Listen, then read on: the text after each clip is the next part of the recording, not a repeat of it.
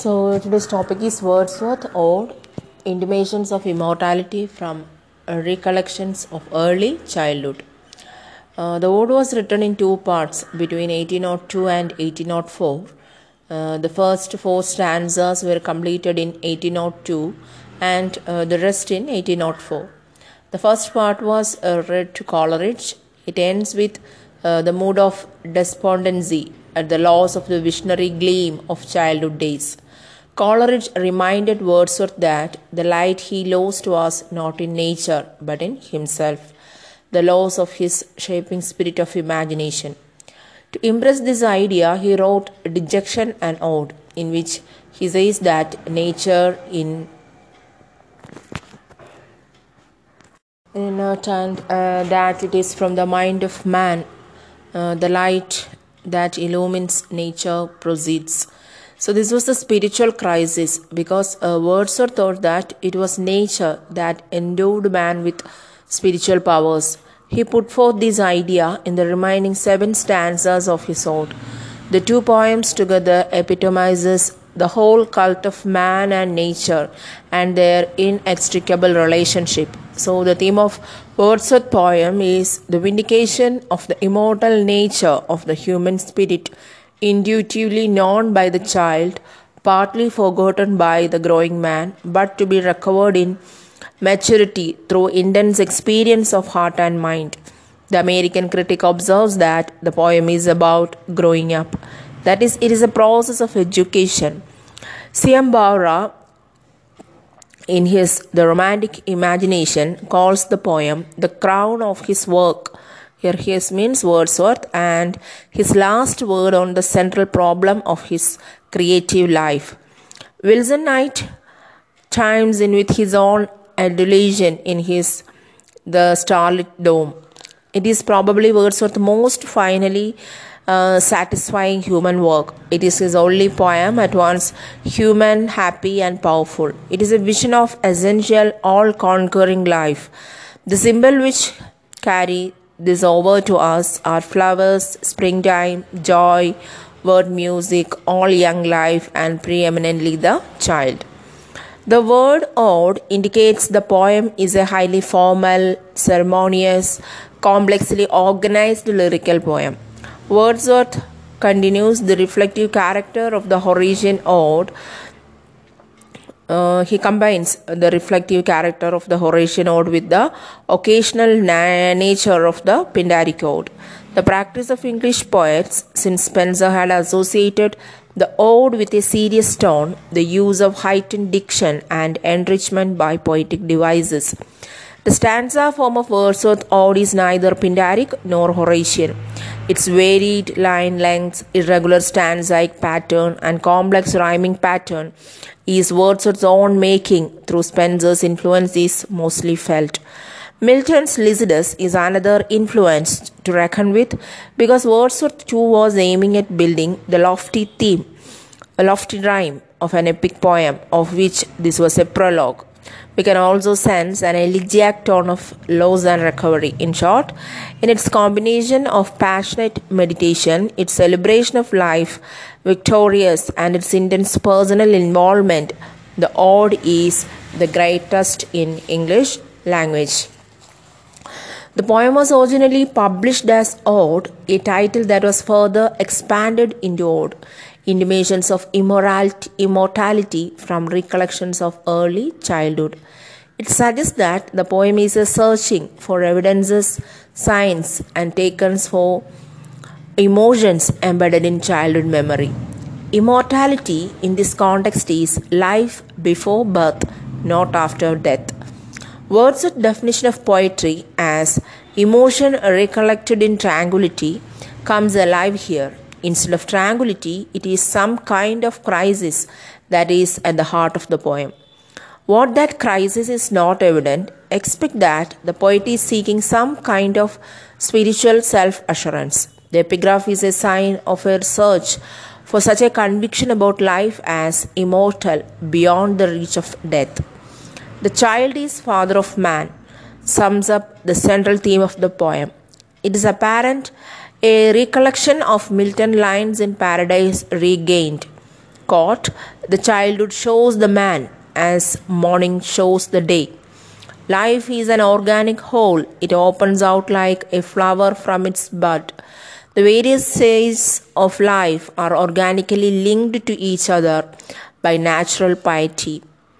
Piety is a religious devotion, but an organic process.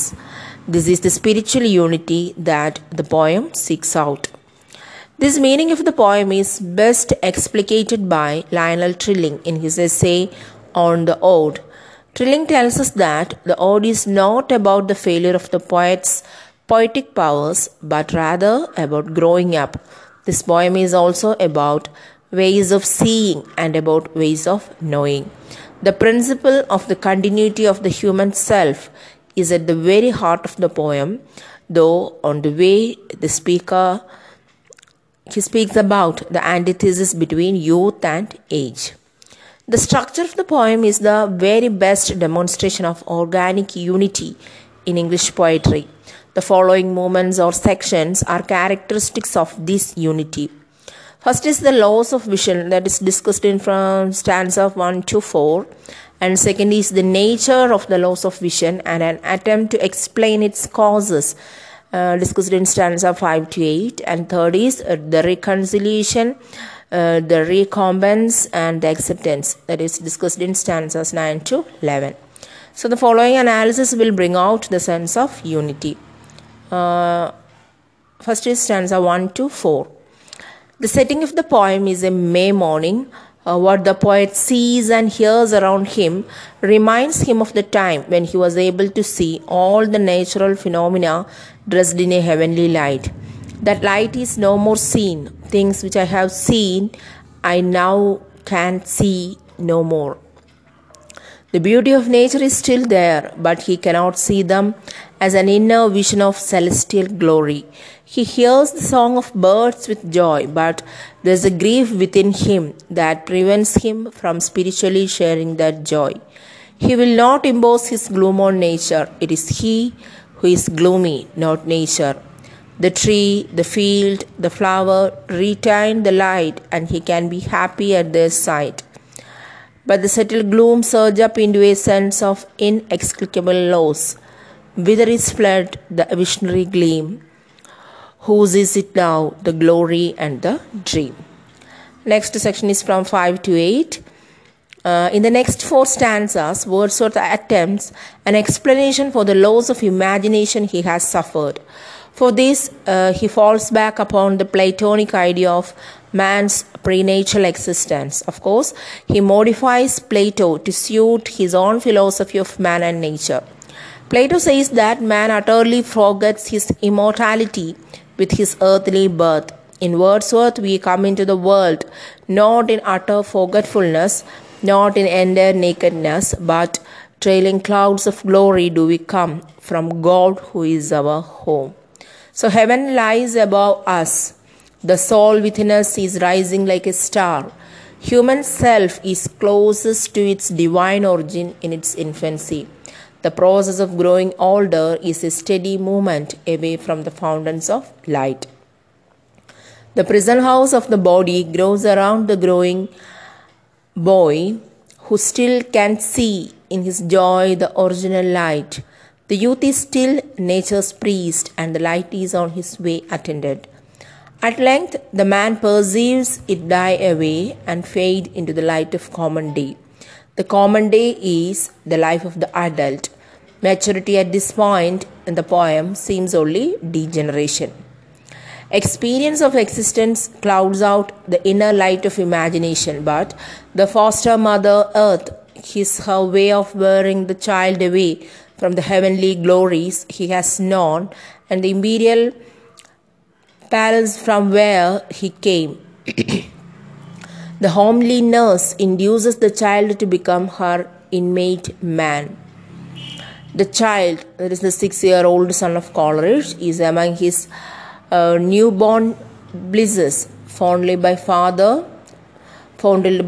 and mother. He imitates his elders, learning how to grow up as if his whole vocation were endless imitation. So it is by imitating imitating that man acquires knowledge and life being a seven ages drama of growing up to palsied age. So why should this degeneration takes place? Why should the youth grow up into maturity and lose his original power of questioning the unreality of the phenomenal world?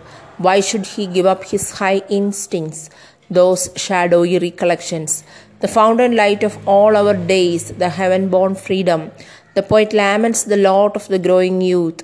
Full soon thy soul shall have her earthly fright. A custom lies upon thee with a weight heavy as frost and deep almost as life. So this is the inexplicable destiny of mighty prophet Seer Blessed, the best philosopher. Next is from stanza 9 to 11. And suddenly there is a reawakening in the poet. All is not lost. There is a contradiction here. Trilling says that this paradox is to be understood. It does not have to be resolved. Much of the power of the poem comes from this tension. There still remains the power of recollection, memory, which is nature's great gift to man. O joy that in our embers, in something that doth live, that nature yet remembers what was so fugitive. Man has the power of recollection, of coming from early childhood, that ensures him that he is immortal. The sources of memory, first is delight and liberty, the simple creed of childhood. Second is obstinate questioning of sense and outward things. Then those first affections, those shadowing recollections. Thanks are due to memory. Hence, in a season of calm weather, though inland far be, our souls have sight of that immortal sea, which brought us hither, can in a moment travel thither, and see the children sport upon the shore, and heave the mighty waters rolling evermore. Unquote. In short, we retain the power of emotion, recollection in tranquility. Poetry is the saving grace of life. The poet again feels the gladness of May. Let nature celebrate all seasons. His reason for joining in the celebration is that he has found new strength. He has learned how to live with the loss of imagination. Though the radiance which was once so bright has been forever taken from his sight, now that nothing can bring back the hour of splendor in the grass, of glory in the flower, what is the compensation? Wordsworth says, the primal sympathy which having been must ever be, the soothing that spring out of human suffering. And third is the faith that looks through death, the ears that bring the philosophic mind. The philosophic mind replaces the transforming light of the imagination. So Wordsworth's message is that it is not by the light of imagination that mature man can live. Rather, he must live by the tenderness, joys and fears of the human heart. When you see with the light of imagination, we see things transformed into something rich and strange. When you see with the eye of the philosophic mind, the clouds that gather round the setting sun take on a sobering color. The poet still feels in his heart the might of the mountains, meadows, hills, and groves. He is more passive in his response. Yet in my heart of hearts, I feel your might. They do not feel his might. They do not have a glory because of what imagination does to them. He now lives in their more habitual sway. The vision splendid has been replaced by the eye that hath kept watch over man's mortality. So it is this philosophic maturity that makes him declare, quote, to me the meanest flower that blows can give thoughts that do often lie too deep for tears. The paradox is in the conclusion that the ode may not be more about intimations of mortality than of immortality. Next is his concept of oneness. As above all, he was convinced of the oneness of all being, that is, the material world as he saw, it was permeated by the wisdom and spirit of the universal, by the divine presence.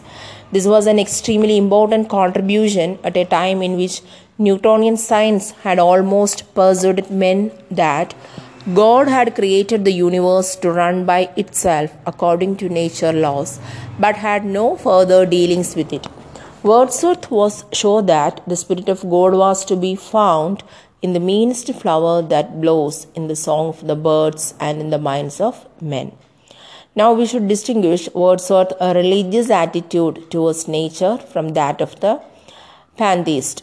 The pantheist sees God in everything, and so he worships natural objects, a tree, snake, etc. Wordsworth did not do that. He is not a pantheist, but he does believe that God permeates the whole of creation. He may call on the wisdom and spirit of the universe, but he will not worship a cuckoo or a daffodil. The cuckoo recalled to him that the earth was also an unsubstantial fairy place. The daffodils spoke to him of the joyous spirit that pervaded earth, sky, and the flowers. So it is because of this joy in the dance of the flowers in the breeze that his heart also dances every time he remembers the experience, because it recalls that joy is at the heart of the universe. So now such experiences are very important and fundamental to certain people. In fact, this constituted the poet's faith or his religion. This religion was based on his personal experience. Now it seems as though that experience is fading away. The fundamental experience of his moral and spiritual life, as well as his poetic life, seems to be in danger of disappearing. He had not noticed it till he found that he could compose simple poems on the experience of his childhood from memory. And he finds that he is not deprived of joy and pleasure in nature as we see in the poem. On the whole, the mood of the poem is not one of dejection but of joy. And in this it is very different from Coleridge's poem on the same subject. And next is, here he presents a personal problem so near his heart and soul. And the opening stanzas have an unsurpassed beauty, a high level of poetic quality. And he had not thought of the problem at that time. Wordsworth was never in a hurry to rush into solution. He took his time, and when he was sure of what he wanted to say, what he felt to be true, he goes on to present his theory based on experience. So here again, he shows himself a mature and worthy poet. Next is the influence of Plato. That is, we may or may not agree with this theory, but he found one which fitted his experience and which seemed to him to be true, as mentioned by the Greek philosopher Plato. We can say that, we may not say that, or none of the romantic poets were distinctly Christian in their religious experience, not even Blake, but they were all religious men with an experience of the spirit which was their own. So Wordsworth is not able to draw from the usual Christian doctrine since it does not fit his experience. And with the development of quantum physics and Einstein's theories, both science and religion are coming closer to the concept of universe pervaded by the spirit in the way in which Wordsworth presents it. The oneness of all nature is certainly being promoted today, and we know that the destruction of any part of the ecological system has repercussions on the whole scale of life. So this is a fact that Wordsworth would have been very conscious of due to his understanding of nature and the spirit behind it. The resilience of the Wordsworth spirit under this stress is in direct contrast to that of Coleridge. He is not depressed. He makes the decision to face the situation and not only finds the reason for his experience, he decides to combat it with all the force of his personality. He is determined to fall back on his memories and his love of humanity and the philosophic mind that he has developed. So we can see that he remained great because his spiritual and poetic insight, his concept of the oneness of the universe permeated by spirit, his strength of character, mastery of the art poetry. So we'll say that Wordsworth is a master poet and may be considered as the third great English poet after Shakespeare and Milton. So the effect of his theory on the 19th century was great.